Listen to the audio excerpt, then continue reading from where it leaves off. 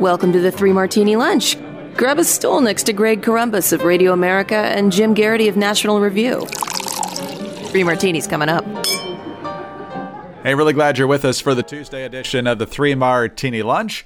All good martinis today, so we have that to look forward to. Two of them related to the Democrats' ongoing difficulty finding any sort of intra-party consensus on reconciliation. And hey, the longer that takes to play out, the more we're happy to talk about it. But let's start with a good martini that comes from another Democrat, and that's Larry Summers. He was Treasury Secretary for a while in the second 4 years of the Bill Clinton administration.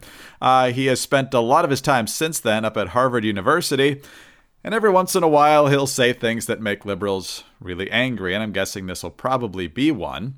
Washington Times with the story, former Treasury Secretary Larry Summers' criticism that the Federal Reserve and other central banks are too focused on woke, and that's his word, woke social issues reflects a growing concern that policymakers aren't paying enough attention to inflation.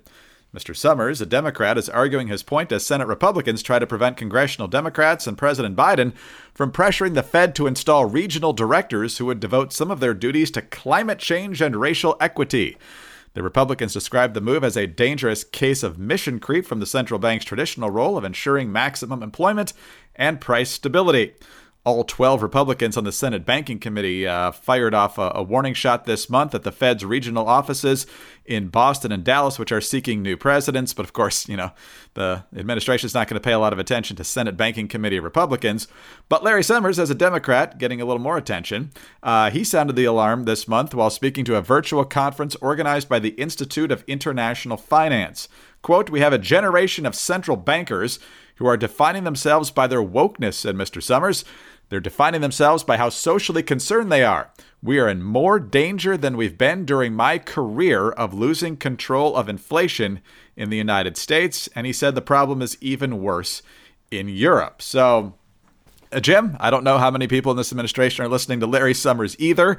We see the inflation numbers, though. The last few months, they've been in territory we haven't seen since, I think, the financial crisis. So, not good, and there doesn't seem to be any solutions. And so while other nations are actually focusing on, national security and getting their economies upright, we're focused on the social justice issues here in the United States, including the gender agenda, which the Biden administration rolled out last week. So how much credit does Larry Summers deserve here for this verbal smackdown of his own team? A considerable amount, and I'm going to take readers back all the way to February 4th of this year. An op-ed that Larry Summers wrote in the Washington Post. And before we go any further, we should point out, you and I do not always agree with Larry Summers. The man is a Democrat. He's going to generally see things from the left side of the perspective, but he is also a guy who's very plugged into the world of business, very plugged into the world of how the economy is actually working. And generally, he frustrates Democrats by telling them they can't get everything they want immediately. And in some cases, they can't get what they want ever. And just going to take you back to that February op-ed where, Larry Summers writes, while there are enormous uncertainties, there is a chance that macroeconomic stimulus on a scale closer to World War II levels than normal recession levels will set off inflationary pressures of a kind we have not seen in a generation, with consequences for the value of the dollar and financial stability. Now, he wasn't talking about Build Back Better. He was talking about the COVID relief package that was done very early in the administration of President Biden. Now, here we are it's almost Halloween. It's towards late October. That looks pretty prescient. That looks like that warning about, hey, this is not really just transitory inflation. We need to pay attention to this. We could be dumping far too much money into the economy. That sounds pretty plausible in light of what we know now. And oh, by the way, back in July, Larry Summers was making this point, and he was, starting to clash with Janet Yellen and kept emphasizing, well, even for every month we've seen so far, August, September, Larry Summers has been beating the drum all year saying, inflation's not transitory. You're really, reaching a high risk point. You got to focus on this. And the Biden administration, by and large, has been saying, no, it's fine. It's fine. It's going to go away. It's transitory. Well, how many consecutive months do you need to see before it's, okay, maybe this isn't transitory? If it was supposed to be gone by now, then it's not really transitory. So is it bad? On the one hand, what he's describing, the idea of this woke Federal Reserve, that's very ominous and unnerving. But if indeed, Larry Summers is noticing this, that he's not the only Democrat. He's just the only Democrat who's willing to stick his neck out right now. And I think you're going to see a pushback from the pro-business aspect of the Democratic Party. I know people scoff that it's there, but look, the whole Mike Bloombergs of the world. I know Tim Geithner, apparently Democrats like to pretend they never heard of this guy. And he never, look, there are a lot of people in the business world who are themselves kind of woke, but who don't like seeing the economy tank. And you're going to start seeing some pushback on this. So Larry Summers sounds like he can't get any louder in his cries about inflation. And then, the more Democrats say to Biden administration, you can't ignore this any longer, the more likely it is they will suddenly recognize this and maybe start to have second thoughts about massive spending programs. Well, exactly right, and it goes back to I think an interesting point in the story from the Washington Times is that the goal of the central bank, if you even like the central bank, is to ensure maximum employment and price stability. I'm not sure how racial equity and climate change fit into that, other than the fact that those ideologies now just invade everything. My colleague Charlie Cook likes to make the observation that, if you look at the way progressives talk, they will say things like abortion is an economic equality issue. Russian disinformation is an environmental issue. Or they just take all these concepts of the liberal, progressive, intersectional, and they insist they all go together, which makes it very tough if you're let's say you believe in progressivism in one area, but maybe you're pro-life, or maybe you're skeptical of some of the you're pro-free market, or you have certain aspects of it. They really don't let you deviate from the orthodoxy too much. And if you do, you're part of the enemy, in part because, environmentalism is an abortion issue and gay rights is an economic issue. And they have this completely, this world in which all these issues interconnect, where you're not allowed to deviate from the thinking on any of them. And if you do, very quickly, you get, tarred and enemy, and they go after you. I'm sure there are a lot of progressives who believe that Larry Summers is the root of all evil because he, tells them they can't get what they want. Well, that's how they've treated cinema. That's how they've treated Manchin. Anybody that tries to inject the slightest bit of reality kind of gets that treatment. So takes some courage to say it. So good for Larry Summers on saying that. But let's talk about our first great sponsor today, Fast Growing Trees. The last time we talked about Fast Growing Trees, we had just gotten our box of new Fast Growing Trees. We had a fig tree, a monstera, a lemon tree, and I'm proud to say, Jim, all three still living. Not only are they living, despite my lack of any green thumbs or any other digits, but they're also thriving. The monstera is right next to me as I speak, and I can see the leaves of the fig tree and the lemon tree. No lemons yet. Takes a couple of years to get there, but we love having them in the house. They definitely brighten up the rooms, and one day we'll have lemons, and as a Greek person, of course, I'm really excited about that. So whenever you're looking for ways to upgrade your plants in your house or your shrubbery outside, Fast Growing Trees, the way to go. Skip the big box stores and head to fastgrowingtrees.com, which is the world's largest online nursery. No more waiting in lines or messy cars or digging through a lackluster selection. You just go to fastgrowingtrees.com and choose from thousands of varieties of trees, shrubs, and plants, all expertly curated to thrive in your area and delivered to your door in 1 or 2 days. So whether you're looking for shade, privacy, fruit trees like Greg, or just you want to add color to your yard, every plant is shipped with a well-developed root system, which means it's ready to explode with new growth come spring. There is a better way to buy trees and shrubs and plants for your home and your yard, and that's fastgrowingtrees.com. Fall is planting season, and don't let anybody tell you different. So join more than 1 million satisfied gardeners at fastgrowingtrees.com. Plus, the 30-day Alive and Thrive guarantee means your plants will arrive happy, healthy, and ready for planting. And now through November 30th, go to fastgrowingtrees.com/martini for 15% off. That's 15% off at fastgrowingtrees.com/martini. Again, fastgrowingtrees.com/martini.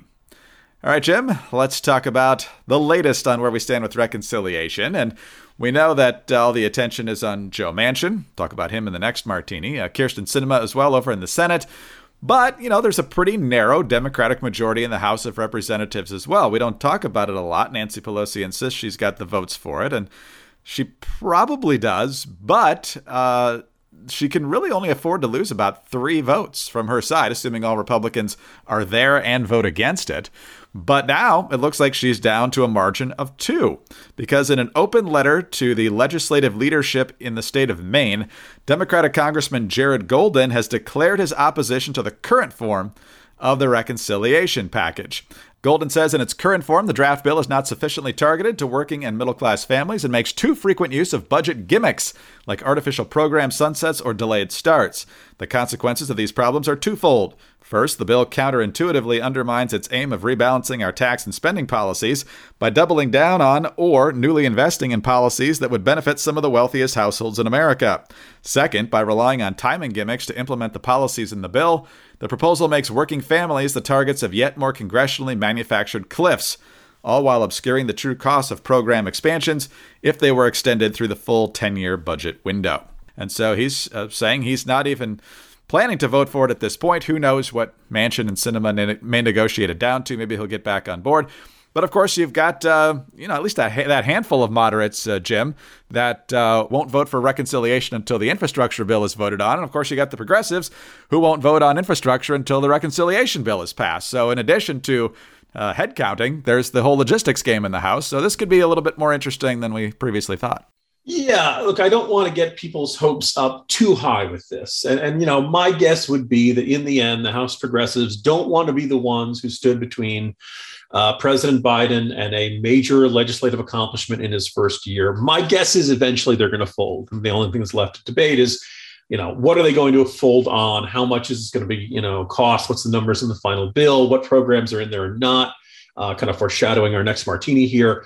But all things considered, the deal isn't done until the deal is done. And that the more progressives are starting to, sound like they're going to object to this. And we do recognize that Nancy Pelosi just doesn't have a lot of margins for this. There aren't going to be any House Republicans who are willing to cross the aisle and say, oh, okay, we'll help you pass this massive giant spending bill. Well, maybe they don't get it. Maybe they do have 3 or 4, progressive House Democrats who can hold everything up. I don't think it's going to, end up tanking the whole thing. But it's not over till the fat lady sings. And so this is when, I guess you could say, the deal gets to be most delicate, when it's dawning on progressives they're not going to get everything they want. Now the question is, how many of their priorities do they get? And does somebody just decide to fold their arms? And are they convinced that basically this turns into a game of chicken? That the more time goes by, the more the Biden administration, the more that really in the end, it sounds like Manchin and Sinema and the other Democrats who aren't on board with all this spending, the more they'll say, oh, okay, fine, we'll give it to you. And I don't think it's going to shake out that way. I think the House progressives are going to have to end up swallowing a lot of stuff they didn't want to swallow and not get a lot of what they wanted to get out of this deal. It's still a massive spending bill, so they should be pretty unhappy with this. But the more tensions we see, and we're blowing past all of the deadlines they had set for themselves, I think there's a sneaking suspicion that maybe the whole thing falls apart. Or even then, the more time they're spending on this is the less time they can spend on any other priority. Yeah, my fear here is that they're going to create all these new programs and, fund them for a year or two. And so they're all going to get created, but they're going to leave it to future Congresses to keep them going, because we know once they exist, they're very hard to kill. So I fear that that's how they're going to try and weasel the price tag down here. But given what we said in the first martini, you'd like to think that there's be at least a handful of Democrats thinking, look at all the inflation that got injected into the economy here because of a $1.9 trillion supposedly COVID stimulus bill from earlier in the year. Now, even if we weasel this down to, $2 trillion or even a little bit less than that, we're still looking at $3 trillion when you combine the two bills. So, that's just going to set things off way worse than they already are. Yeah. And by the way, there's one, I was listening, you mentioned Kevin Hassett and my colleagues discussing last Friday. One of the points that I think was Ramesh Ponnuru made, which is a very good one. Our attitude is, once you create a federal program, it never goes away. We're left spending this money forever. But there is one kind of wrinkle to it, which is that it's one thing if the federal program is created and it's just automatically in the appropriations process of each year. Well, then there's really almost no chance. But if it has to be affirmatively voted upon to continue by a Republican Congress. The odds of that actually expiring and not being renewed is actually pretty likely. And if you think, oh, no, once liberals get something, then, look at the assault weapons ban. Their belief was, oh, no, it's okay. We'll do it for 10 years. And then 10 years down the road, we'll renew it for another 10 years. Well, actually, the problem is Republicans control the House at that point. They're like, no, we don't want to do that. And so there is a chance that some of these programs that do get created, if this bill gets passed, may expire a few years down the road. And a potential, if the Republicans have control of one house, they can either not renew it, or they probably can, if they feel real pressure to renew it, they may be able to extract other concessions on other policy issues. So not ideal, but it's also a possibility that maybe these programs aren't going to last forever the way the progressives are hoping. Well, is your head spinning because of all the back and forth and how big or how small or what's in or what's out is happening with this legislation or anything else? Well, you're probably not alone. Maybe Headspace can help. If your thoughts are running in endless circles in your minds or with the stresses of the last year, it's just more important to practice healthier living as much as possible. So what if a few minutes could really change your relationship with stress and anxiety? Well, then it might be time to give Headspace a try. Our thoughts can be confusing enough, but meditation doesn't have to be. Headspace is your convenient dose of meditation, mindfulness, and sleep exercises to relieve stress and anxiety and help you get a good night's sleep, all in one app, making it easy to catch your breath and take some time for your own mental health. And it's one of the most science-backed meditation apps in the world, proving meditation works. One study proved that in just 2 weeks, Headspace can reduce your stress by 14%. We've talked about Headspace a lot on here. I've mentioned that our chief of operations has told me that several different hosts at Radio America throughout the pandemic and beyond have used Headspace, and they found themselves sleeping better, better focused, less stress, definitely made a difference. And Rob Long, who has guest hosted on this podcast, mentioned not that long ago that he uses Headspace. It's just 5 minutes, 10 minutes, very short, kind of helps him get refocused and can make a big difference in how the rest of your day unfolds. And so find some Headspace at headspace.com/martini and get 1 month free of the entire meditation library. This is the best Headspace offer, so go to headspace.com/martini today. Again, headspace.com/martini. Jim, I think you need Headspace just to keep up with where Joe Manchin is on reconciliation. He's all over the place. Yesterday, we were talking about how he's getting excited maybe about the wealth tax and soaking the rich, quote unquote, based on unrealized capital gains, profits you didn't actually make. But he's also making noise about a provision that we don't like and his staunch opposition to it, at least at the moment. Eric Wasson of Bloomberg reporting, quote, Joe Manchin clarifies to me that he opposes the bank reporting issue no matter what the threshold. Quote, no one should be in anyone's bank account.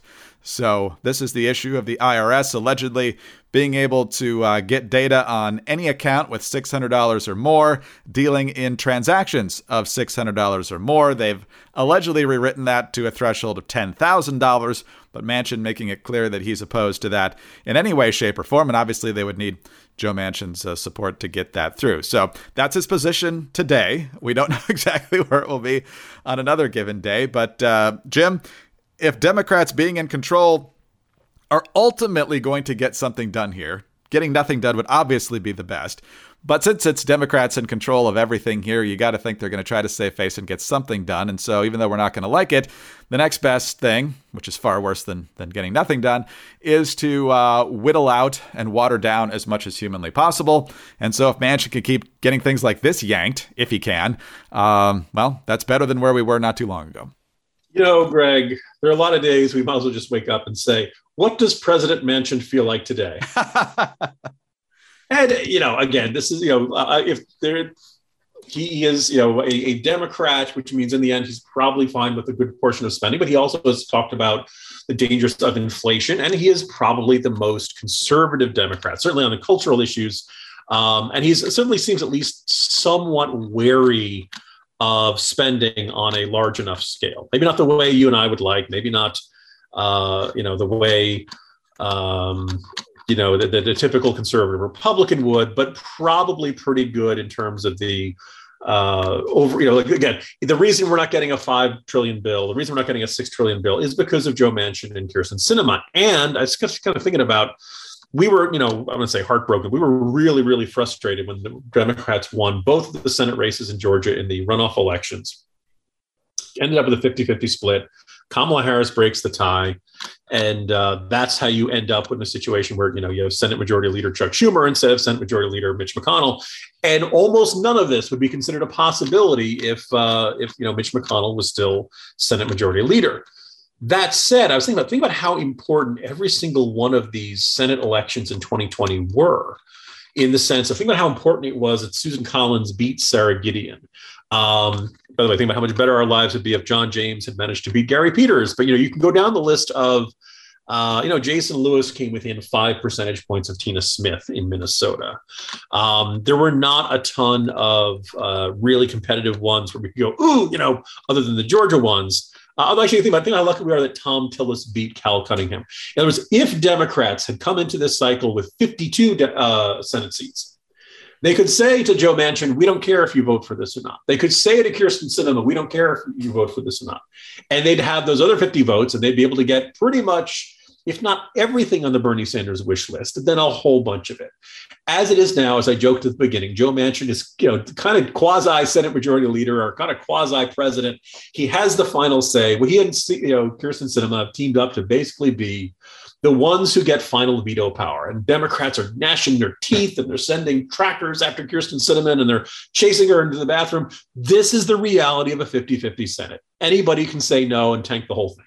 Welcome to politics. Welcome to the way the Senate works.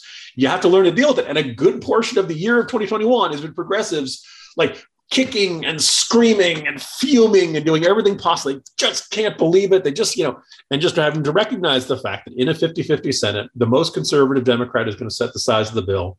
That's Manchin and Sinema. And that's the way it is. And, from the perspective of you and I, that's still a lot more spending than we'd like to see. But again, if one or two Senate races have gone even worse for Republicans in the last cycle, things could have been much, much worse. No, absolutely right. Eric Wasson also reporting that Manchin's still trying, not saying he's going to, not move at all, but still trying for a $1.5 trillion top line. But, we'll see. We had no Crazy Martini today, Jim, but I just want to throw this in there because I thought this was fascinating. I don't know if this is a math error or what, but this is crazy. A new USA Today's Suffolk University poll out on the Virginia governor's race. McAuliffe is up by 0.4%, 45.6% to 45.2%. But according to the poll, Glenn Youngkin leads among men 58 to 32, and McAuliffe leads among women 59 to 33. So, I've seen big gender gaps before, but man, that is massive. That is massive. The other thing is you think about, like, we had big gender gaps in most of the elections of the Trump era, right? That, that the Republicans became an even more male party, Democrats. You kind of might have wondered, Youngkin is not, certainly he's not a Trump candidate. He's not running from Trump. He's not running to Trump. He's really trying to walk the tightrope there. But that phenomenon is changing. And one of the interesting things, the other thing I'd love to see, and I have to, go into these polls. Again, there's only one poll that matters and all that stuff. But I'd be really interested if there's a split between married women and single women, and women who are mothers and women who are not, considering Glenn Youngkin's really big emphasis on school issues and in the last couple of weeks of this campaign. I would be surprised with that. So the gender gap might be really huge, but I'm willing to bet that within men and women, you're going to see some really big divisions, most notably amongst whether they're married, whether they have kids going to school and things like that. Yeah, the married versus single women has definitely been a big divide in previous elections. I did see another poll showing that among parents of K-12 students, Youngkin's up 56-39. So I don't know how big of a percentage that is of the Virginia electorate, but he's making traction in that demographic for sure. The question is whether it'll be enough. So it's a dead heat. McAuliffe's essentially the incumbent candidate. He's not officially the incumbent, obviously, but if he's at 45 as the incumbent a week out, got a chance. Yeah, I was going to say, people know you and they don't really like you. Anyway, that is it for today. Hope you enjoyed all the good martinis. Jim, we'll do it again tomorrow. See you then. See you tomorrow, Greg. Jim Garrity, National Review. I'm Greg Corombos of Radio America. Thank you so much for being with us today. Please subscribe to the 3 Martini Lunch podcast if you don't already. Tell your friends about us as well. We're very grateful for your 5-star ratings and your kind reviews. Always appreciate those. Get us on those home devices. All you have to say is play 3 Martini Lunch podcast. Finally, follow us on Twitter. He's at Jim Garrity. I'm at Dateline_DC. Have a great Tuesday, and please join us again Wednesday for the next 3 Martini Lunch. Hi, it's Dana Lash, host of The Dana Show. Every day, I'm here to keep you up to speed on the most important stories and info that you need to know in your very busy life. And if you're always on the go and you want to stay connected, just download our daily podcast and take it with you. It's a great way to get up to speed on what you need to know and what legacy media may not be telling you. Visit danaradio.com and click on the podcast link or subscribe at iTunes, Spotify, or wherever you get your favorite podcasts.